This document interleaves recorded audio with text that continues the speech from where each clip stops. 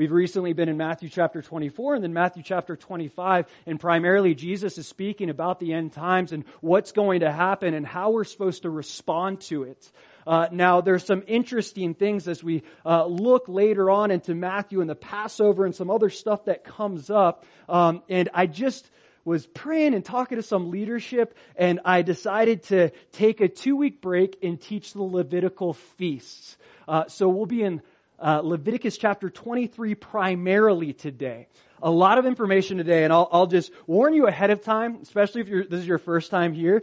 This is a totally different style of teaching than what you're used to coming from me. This is a very academic style of teaching. Okay, so it's going to take engaging your minds and trying to focus as best as you can. But I promise you, if you haven't studied the feast before and this is the first time, you're going to be like, oh my gosh, God is so awesome. Like the Word is so cool how He put all these things together strategically. So it is very heady, but it's important, and I'll get to really the heart behind why I really wanted to talk about these things. It's really to prepare you guys for some stuff that's coming up, whether it's this year or 1,000 years from now, as we get into Rosh Hashanah and some of that stuff. Now, before I pray real quick, well, there's a 2-week series. The first week, this week, we'll focus on the spring feast, which is 4, and then we'll go through the last 3 fall feasts next week. You'll understand as I give you some more information. But before I go any further,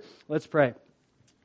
Lord, we lift up this time to you, and we just thank you for your word and how powerful it is, Lord, and how your plan just unfolds and comes together, God. And I pray that you would wow us by your word, that we would see the perfect puzzle that you're putting together, and how you fulfilled so much of this, and how you're going to fulfill a lot more.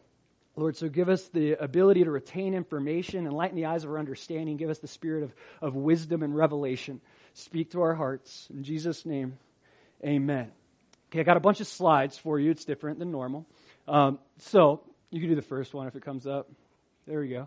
Okay. The feasts of the Lord. These are really the Lord's feast. He instituted these 7 feasts. Now, there's many feasts and festivals and celebrations like Hanukkah and different ones that the Jews celebrate, but these are the feasts that God instituted from the very beginning, the 7 feasts, which we'll get into in a moment. And these feasts, or in other words, they're festivals, okay, or convocations, which is assemblies, that people would come together to celebrate these specific feasts. In the Hebrew, the feasts literally are referred to as an appointed time. These were appointed times. They were rehearsals. See, each and every year, at the same time each and every year, they would celebrate these feasts. And when you look at the culture and tradition and some of the things that they did during this feast, it's like Jesus everywhere. Even to this day, the Hebrews celebrate these things, and Jesus is all over it. Now, God established these as appointed times, so they would celebrate them over and over again at the appointed times. And through the traditions, they were basically rehearsing these feasts, and the Lord instituted these in such a way so that when Messiah came, the Hebrews would recognize Jesus as their Messiah. Sadly, we know many missed it. I'll show you where many of them missed it. But this was so important to the Lord.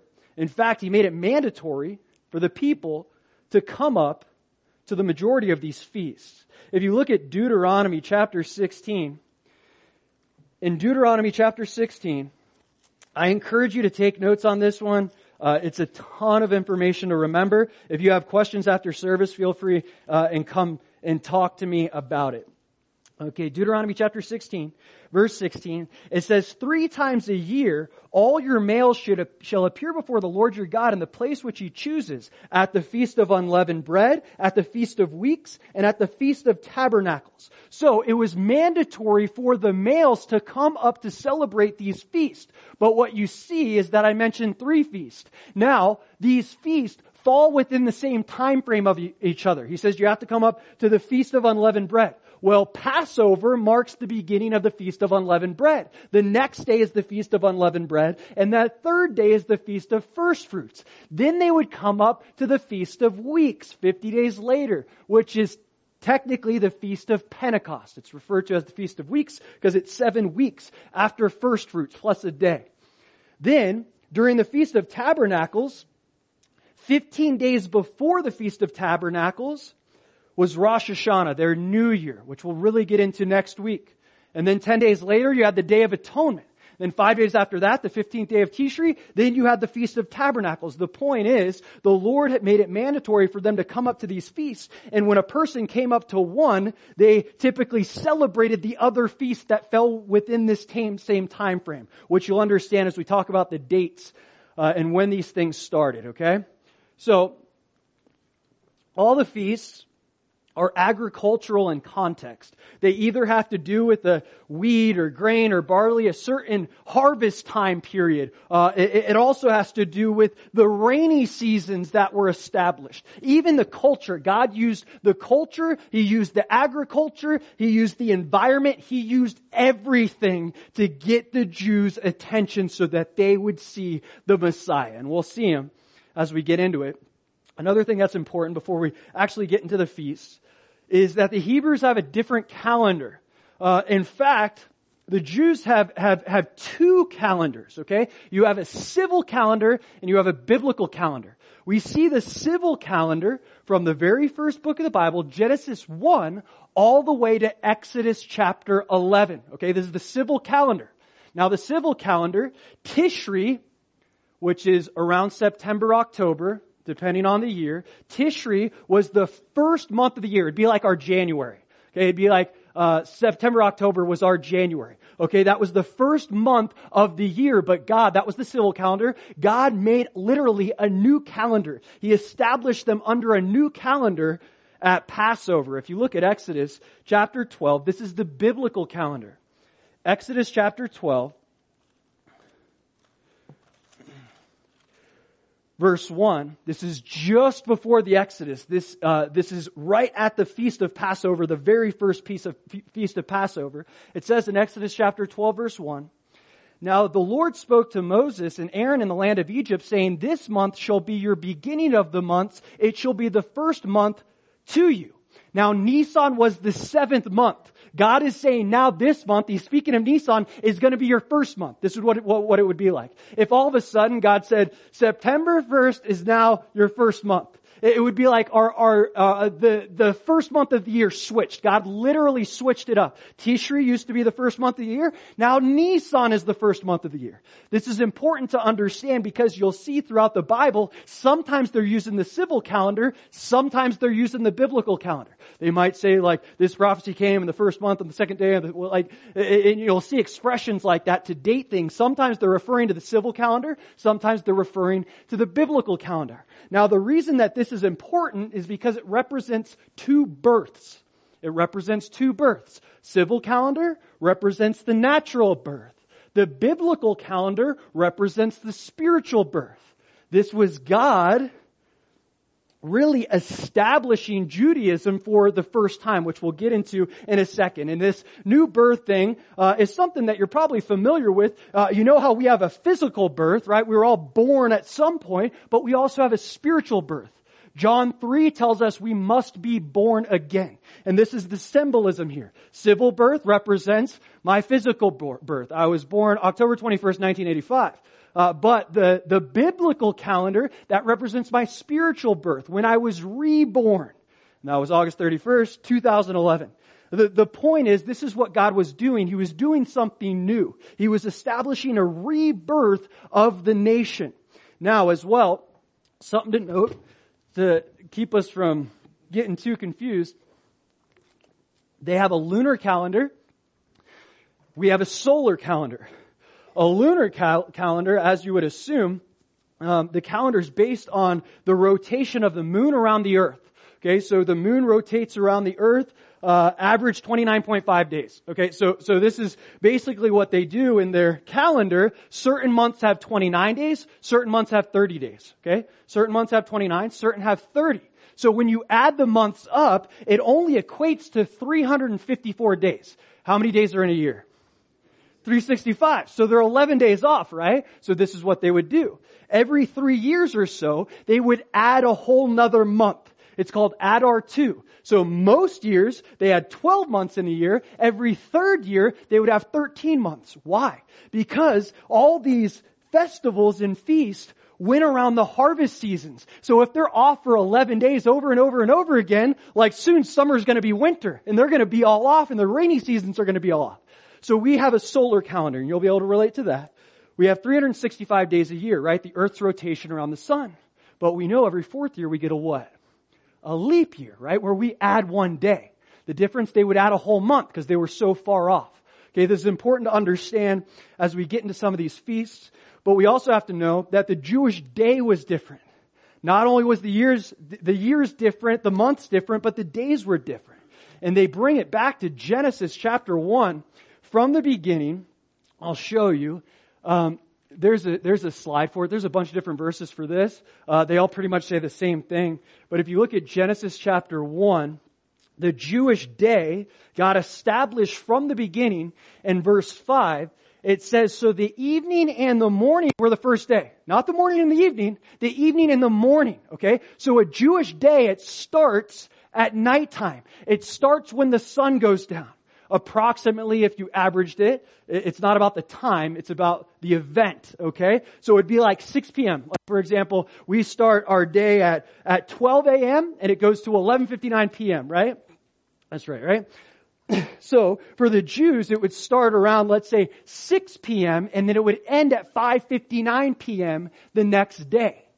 Because God said, evening, then morning. Not morning, even evening, then morning, which is important when we look at some of these feasts. They literally start at nighttime and will continue on for a certain amount of days depending on what the actual feast is. So their days were different. As well, before we get into the feast, they had 2 rainy seasons, okay? They had 2 rainy seasons.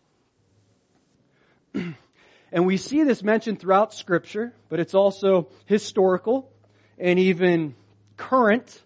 If you look at Hosea chapter 6, in Hosea chapter 6,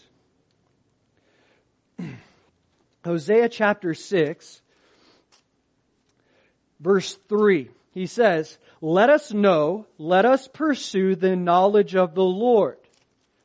His going forth is established as the morning.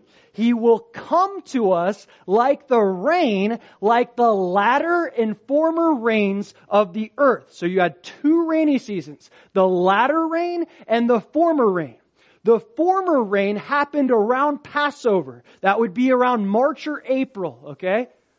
So the former rain was called Moreh, M-O-R-E-H, and the word means teacher, which will come up in a second.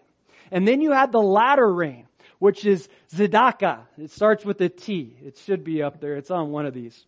Anyways, the latter rainy season would usually happen just after the Feast of Tabernacles. Okay?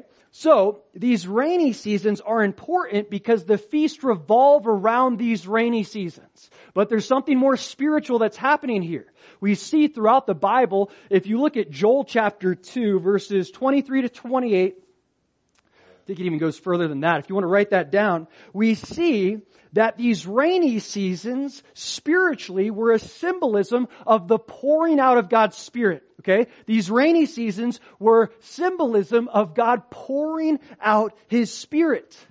This coincides with the Lord's first and second coming. Okay? Moreh, the former season, that happens at Passover, right around Passover. And that is right when the spring feast starts. Okay? Jesus came, says, let us pursue the knowledge of the Lord. His coming forth is like the rain, like the former and latter rains of the earth. The prophets knew that there was something to the Lord coming back in these rainy seasons. Okay? So, the Lord, He came back in His first coming, and what happened? There was a great pouring out at Pentecost of God's Spirit, right? We see that great pouring out. We'll talk about it when we talk about Pentecost. So, we see likely in His second coming, there's going to be another great pouring out of God's Spirit. Now, with these rainy seasons, we're going to see, especially this first week, that Jesus already has fulfilled all the spring feasts. Passover, unleavened bread, first fruits, and Pentecost. He's already fulfilled those.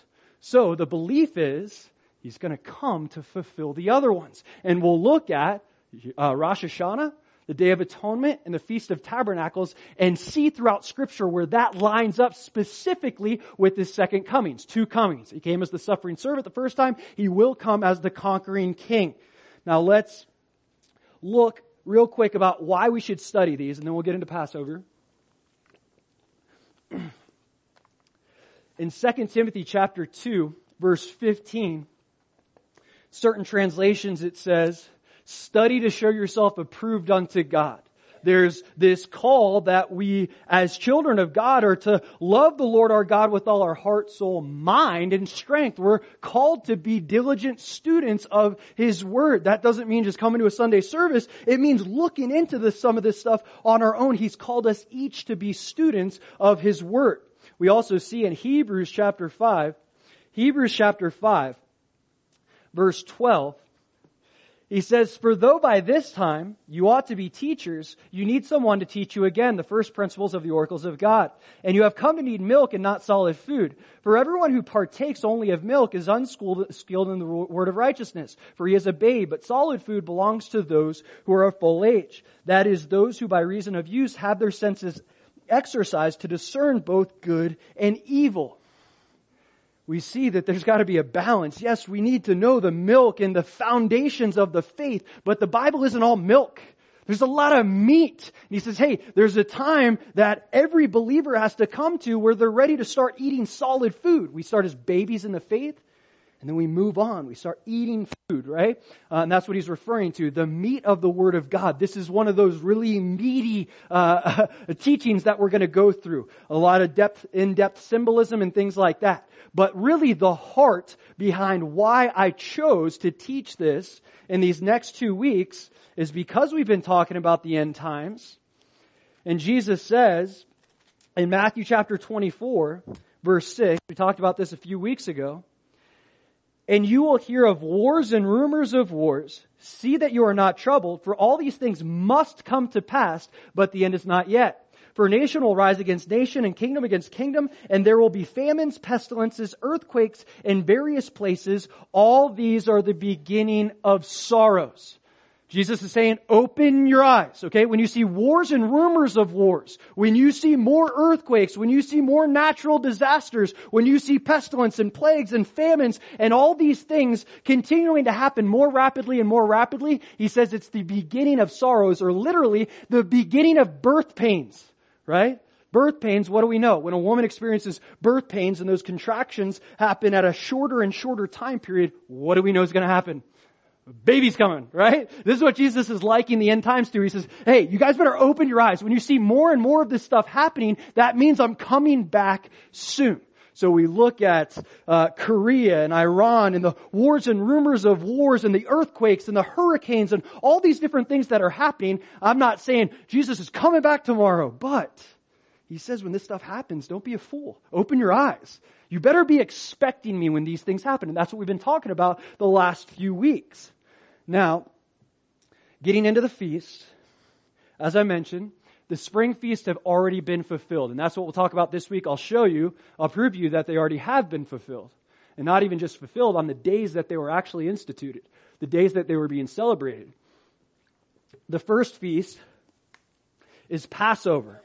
The first feast is Passover. Every other feast builds off this. This was the first feast that God instituted in Exodus chapter 12. In Exodus chapter 12, we talked about how He switched up the months, and the 7th month became the first month. That's the month of Nisan.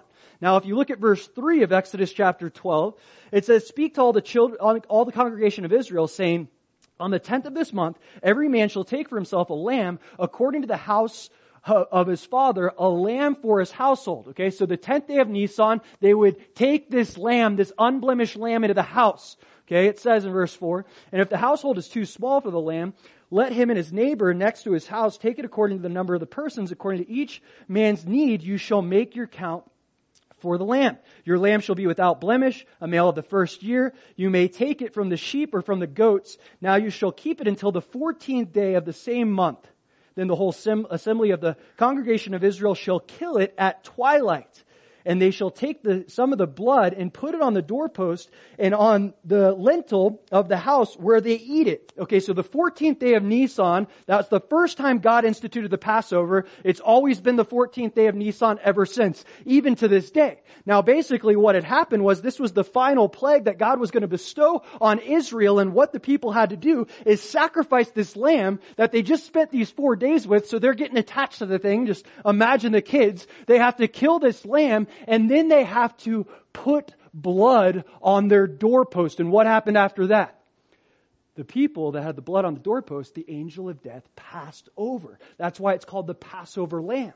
But those that didn't have the blood, all their firstborns, whether it was people or beast or whatever, they all died. And this was the final plague that God had again bestowed on Egypt.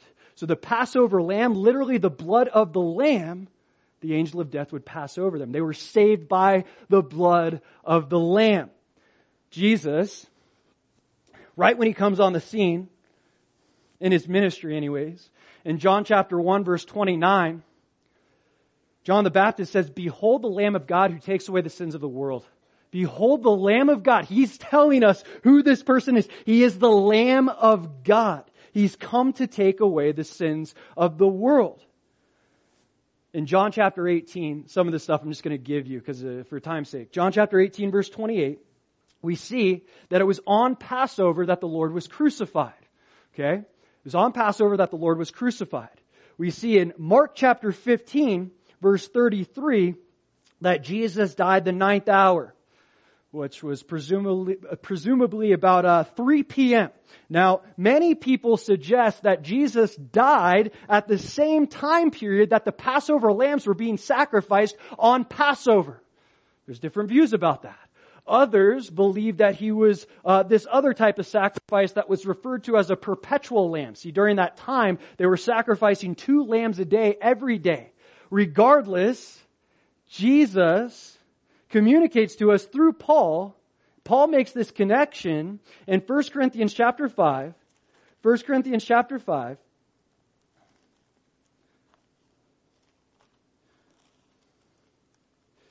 1 Corinthians 5:7. It says, "Therefore purge out the old leaven, that you may be a new lump." We'll get into that in a little bit. "Since you truly are unleavened, for indeed Christ our Passover was sacrificed for us."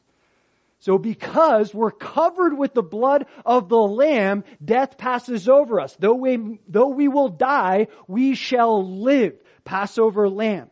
It's the picture of our salvation. Just as the people were saved because of the blood of the Lamb, so too are we saved because of the blood of the Lamb. Jesus just happened to die on the very time period that they were celebrating this holiday. He is the Passover Lamb. He fulfills Passover. The next feast is the Feast of Unleavened Bread. The Feast of Unleavened Bread.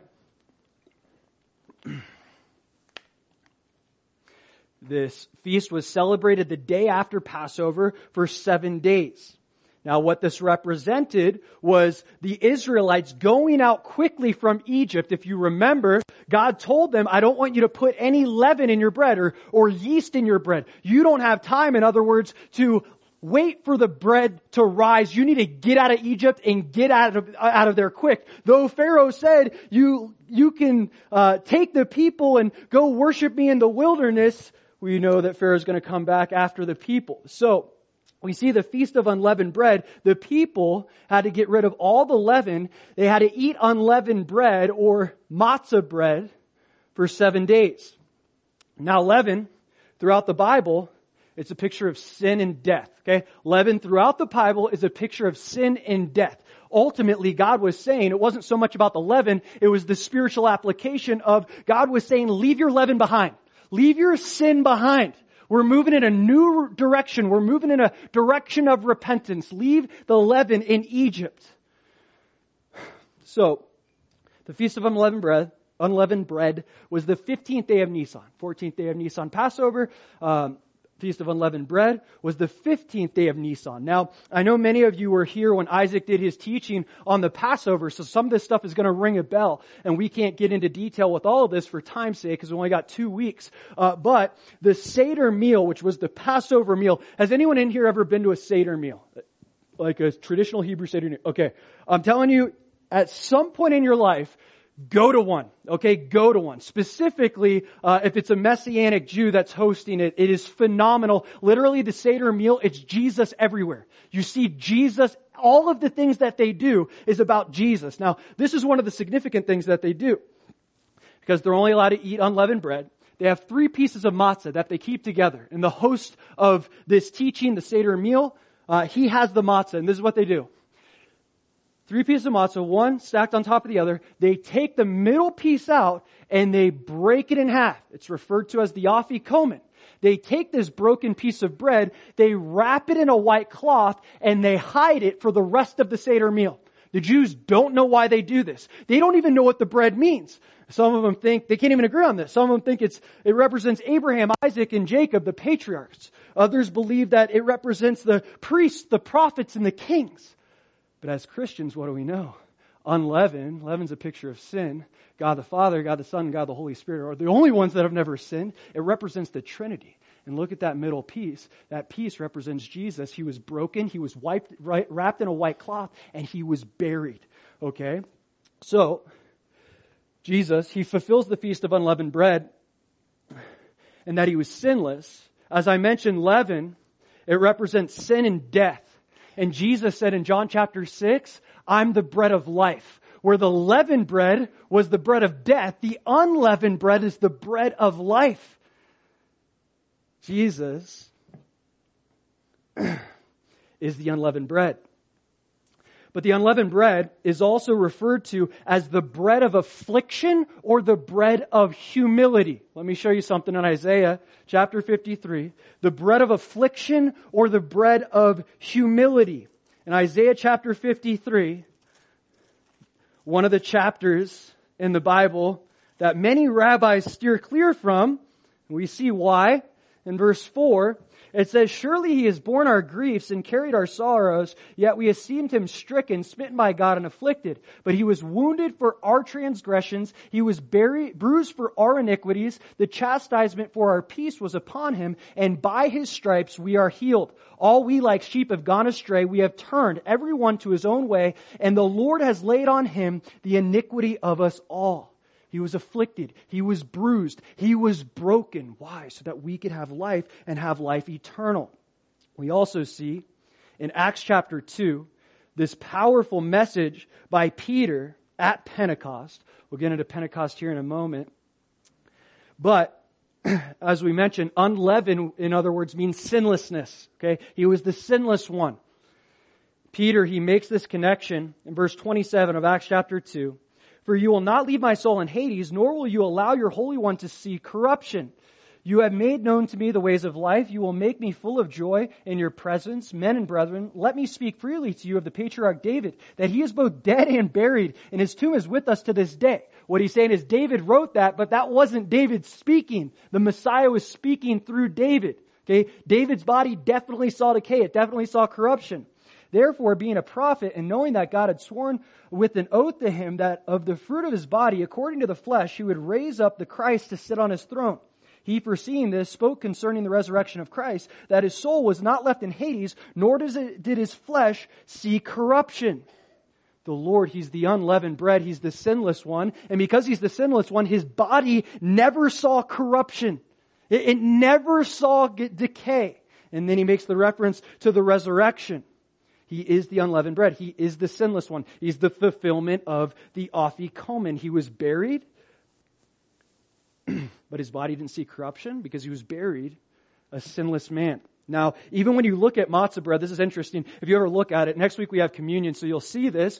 Matzah bread, because of how it's baked without the leaven, it has stripes and holes in it. Okay? It has these marks and holes in it. Jesus was pierced and he was striped. Even the matzah bread that we see today is a picture of Jesus Christ. He is the unleavened bread.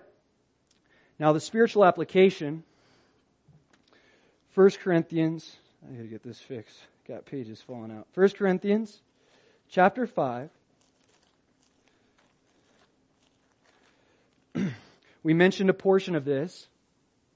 It says in verse 6, 1 Corinthians 5:6, your glorying is not good. Do you not know that a little leaven leavens the whole lump? Or in other words, sin spreads, is what he's saying. Therefore, purge out the old leaven, that you may be a new lump, since you truly are unleavened.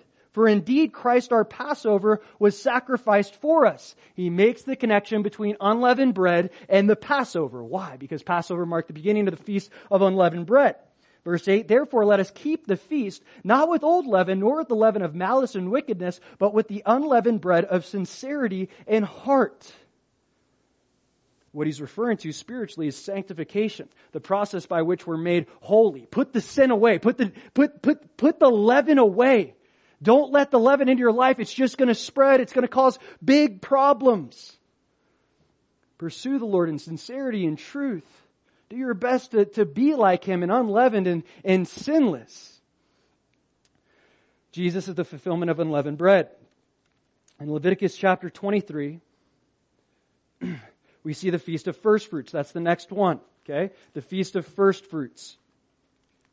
Now, if you want to read this on your own, I'm not going to read all of them.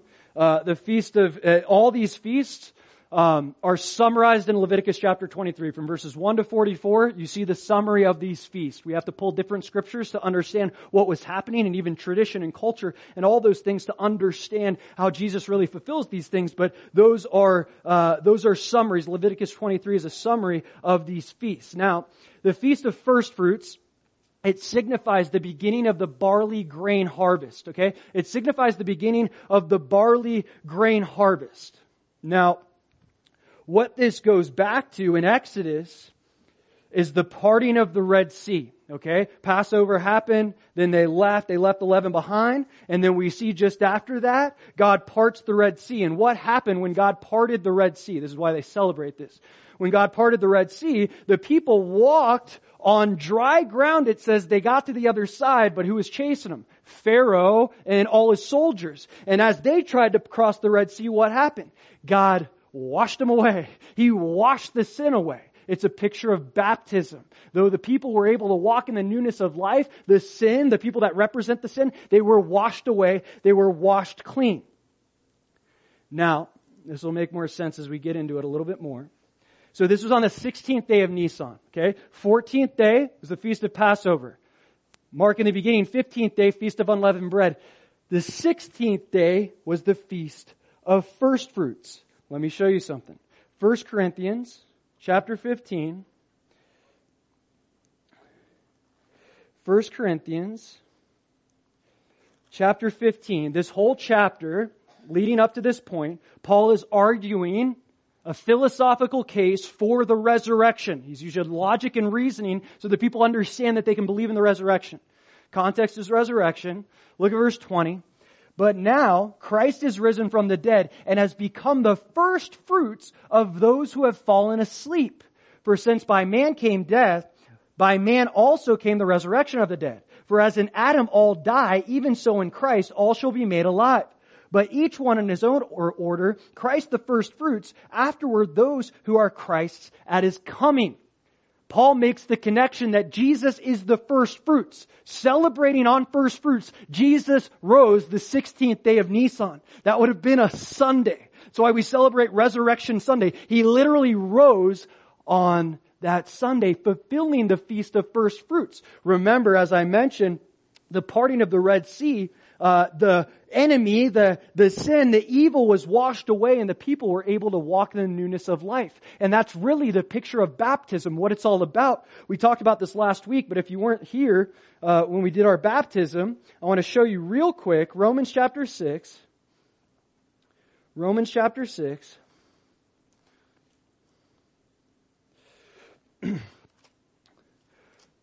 Paul says in verse 3, or do you not know that as many of us as were baptized into Christ Jesus were baptized into His death?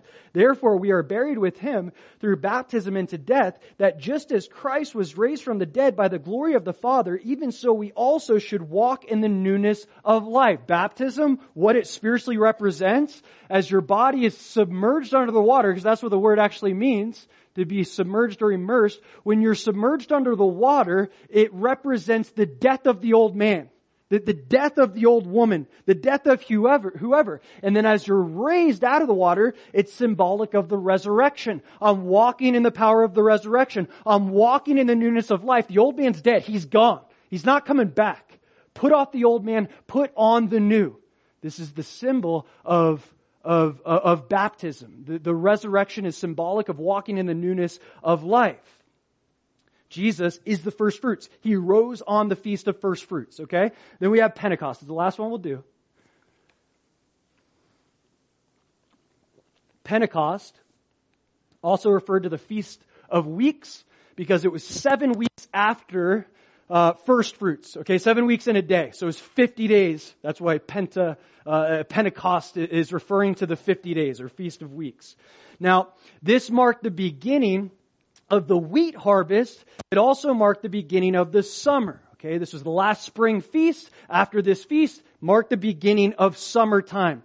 Okay, which is kind of significant later. Now, historically, what they were celebrating at the Feast of Pentecost is when Moses received the law, when he received the 10 Commandments from God on Mount Sinai. Let me show you. In Exodus chapter 19, verse 1, it says, "In the 3rd month, after the children of Israel had gone out of the land of Egypt, on the same day, they came to the wilderness." They left in the 1st month, they got to Mount Sinai in the 3rd month. So about 50 days after the parting of the Red Sea came the law to Moses on Mount Sinai. Now, when you look at Exodus chapter 19 and 20, that's when God gives the 10 Commandments to Moses. We know that he wrote them with his finger, but he also spoke them. It says that he spoke them as the trumpet of God. It literally sounded like a trumpet. This is interesting. Rabbis to this day, not Messianic rabbis, rabbis even, to this day, they teach that when God spoke the 10 Commandments, he spoke it in 70 languages, all at once. Synonymously. He spoke the 10 Commandments in 70 languages. Why? Because this law wasn't just for the Jew, it was for all mankind. And when you look at 7 in the Bible, it's the number of completion or perfection. What he's trying to get across here, or what the rabbis are trying to get across, is God spoke the 10 Commandments in all the tongues of men, all the languages of men. Because the law was for all man. Look what happens in Acts chapter 2. Jesus, after he rose from the dead, he talks with his disciples. He's hanging with his disciples, right, for like 40 days. Then he says, "I'm going to send you the Spirit." He leaves. And when does he send the Spirit? He sends the Spirit on Pentecost. Look, Acts chapter 2, verse 1. It says, "When the day of Pentecost had fully come, they were all with one accord in one place. And suddenly there came a sound from heaven as of a rushing mighty wind, and it filled the whole house where they were sitting. Then there appeared to them divided tongues as of fire, and one sat upon each of them, and they were all filled with the Holy Spirit and began to speak with other tongues as the Spirit gave them utterance." Now, hold your place in Acts chapter 2. We see Pentecost, originally, it was celebrating the birth of Judaism. Why? But because before that time period, they didn't have direction specifically from God. Yes, we have the stories of Abraham and Isaac and Jacob, but they didn't have a law to go by. Literally, Pentecost, it represents the birth of the Jewish religion, of Judaism. Now we see in Acts chapter 2, not the birth of Judaism, but the birth of church. This was when the church was birthed. Because of the Holy Spirit, now the disciples are able to do what Jesus asked them to do. Hold your place. Look at Acts chapter 2, verse 41. It says, "Then those who gladly received his word," this is Pentecost, "were baptized, and that day about 3,000 souls were added to them." So during Pentecost, 3,000 souls were saved. Look at what happens. If you don't get there in time, that's fine. Exodus chapter 32. In Exodus chapter 32, this is the same context of Pentecost. This is Moses receiving the law of God. And what happened after he received the law of God? When he came back down the mountain, what did he find? The people worshiping a golden calf, right? They were worshiping an idol. God's like, we're not having this. So Moses, he gets together the Levites. They volunteer to slaughter people. Look what happens. Exodus chapter 32, verse 28. So the sons of Levi did according to the words of Moses, and about 3,000 men of the people fell that day. 3,000 people die in the old Pentecost. 3,000 people are born eternally in the new Pentecost. Why is this? Well, in Romans chapter 7, if you can still hold your place in Acts chapter 2, that would be good. We'll be back there in a second. Romans chapter 7, verse 4, it says, "Therefore, my brethren, you also have become dead to the law." The law brought sin. The law brought death. The law revealed to us our sinful nature. But Jesus, when He rose, He says we're under a new law. He goes on to say in verse 4, "Through the body of Christ, that you may be married to another, to Him who was raised from the dead, that we should bear fruit to God." We're no longer under the law of Moses. We're under the law of love. The law of Moses brought death. 3,000 people die when the law's received. Now, under Jesus, sending the Holy Spirit, 3,000 people live and live eternally. We also see in Exodus chapter 19, this whole section is Moses on top of Mount Sinai receiving direction from the Lord. If you're wondering why there's so many chapters, He's given them a lot of direction about Aaron and the tabernacle and all these different things. Same context. In Exodus chapter 19, verse 18, it says, "Now Mount Sinai was completely in smoke because the Lord descended upon it in fire. Its smoke ascended like the smoke of a furnace, and the whole mountain quaked greatly." So God came upon Mount Sinai with fire. Look what it says in Acts chapter 2. In Acts chapter 2, verse 3, it says, Then there appeared to them divided tongues as of fire, and one sat upon each of them. Whereas God came upon Mount Sinai with fire, giving the law, now we see the Holy Spirit come upon the individuals. The tongues as of fire. And again, just as the rabbis taught that they would communicate, that God communicated the law in all 70 known languages at that time. Now we see these people are able to communicate with the tongues of men. And there's people going, "How are they speaking in my language?" Because it was for all men. Spiritually, this represents the baptism of the Holy Spirit. This is the spiritual application. At Pentecost, the church was baptized with the Holy Spirit. They were empowered from on high to accomplish the work of the ministry. And if you look at Acts chapter 1, verse 8, it says, "But you shall receive power when the Holy Spirit has come upon you, and you shall be witnesses to me in Jerusalem and in all Judea and Samaria and to the end of the earth." That's the purpose of the power, to give us the ability to bear witness unto Christ, both with our lips and the way we live our lives. Pentecost, representing the baptism of the Holy Spirit. Now, between the first four feasts, so we have Passover, I'll review this next time, unleavened bread, first fruits, fall within 3 days of each other, and then 7 weeks plus a day later, you have Pentecost. Jesus fulfilled all those feasts on the precise days that they were celebrated. Now, between the spring feast and the fall feast, you have about 4 months, okay? About 4 months of time that went by. And traditionally, this 4-month time period was a period of harvest. The people were taking the time, working on their farms, harvesting the grain and the barley and the wheat, everything that got produced from the year before. In Matthew chapter 9, verse 37, in Matthew 9, verse 37, Jesus says the harvest is plentiful, but the laborers are few. See, between the birth of the church and the Lord's second coming, it's a harvest period. We're literally in a harvest period. That's our job. That's our obligation, to harvest souls, to tell people about Jesus. That's why He gave us the Spirit, so that we'll bear witness of Him. For them it was 4 months. We don't know how long it's going to be for us. But the point is, the Lord wants us to preach the gospel in this time period. We see in Romans chapter 11, verse 25, this is where I'll close. Romans 11, verse 25, we see this reference to the fullness of the Gentiles. And I mentioned this before. Many believe that that's the indicator of when the rapture is going to happen. When that last Gentile gets saved. When the harvest is done.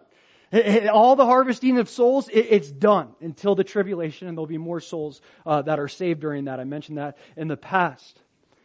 But the reason I'm saying this, and the reason I wanted to teach on the feasts, is really so that we can see God's overarching plan and how he's fulfilled precisely the feast that he instituted in the spring, the thought is if you fulfilled those feasts exactly how he said, celebrating tradition, fulfilling tradition, then he's likely going to fulfill the fall feast and likely on the same days that he did it.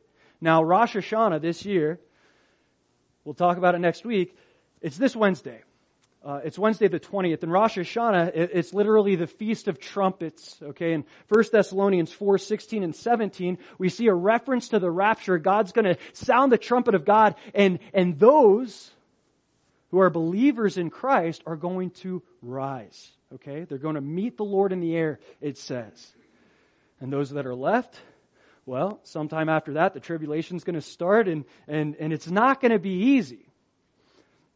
The reason I wanted to mention this is because we're in the midst of some of these fall feasts. And when you look at what's happening in the world, we would be fools not to think, what if, right? Now, no one knows the day, no one knows the time, no one knows the hour.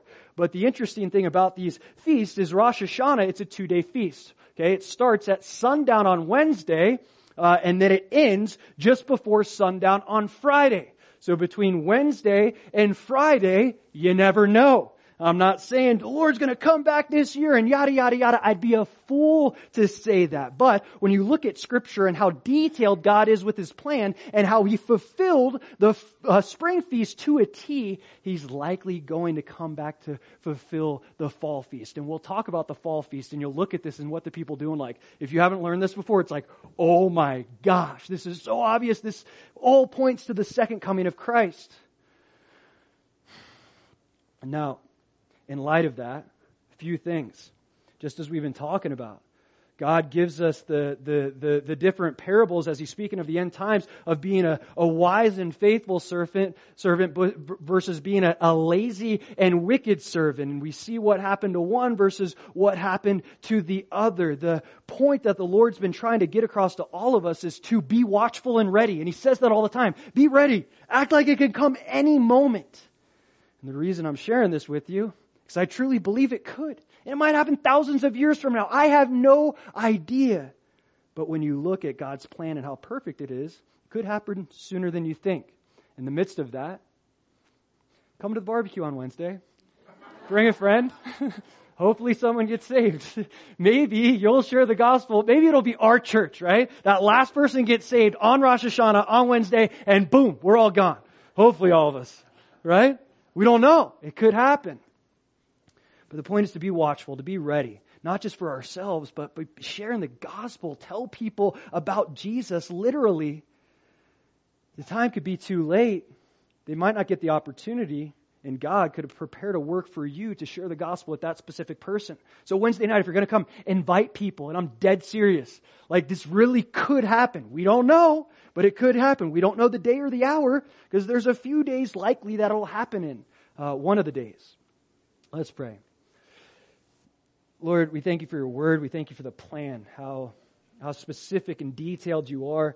Jesus, we thank You for giving us so much confidence because You fulfilled all those feasts in the spring. Lord, we can have a confident expectation that You're going to fulfill the fall feast as well, Lord. And I just pray that You would give us minds that don't just laugh this off or think it not as serious as it is, because when You speak about the end times, as we've been discussing the last few weeks, You're dead serious, Lord, and You're warning the disciples just as You're warning us to be ready. Don't get caught off guard. Don't get caught on our heels, Lord, so that I pray that we would be ready, that You would find faith here, that when You come back, You would find faith in each and every person that's a part of this church, Lord.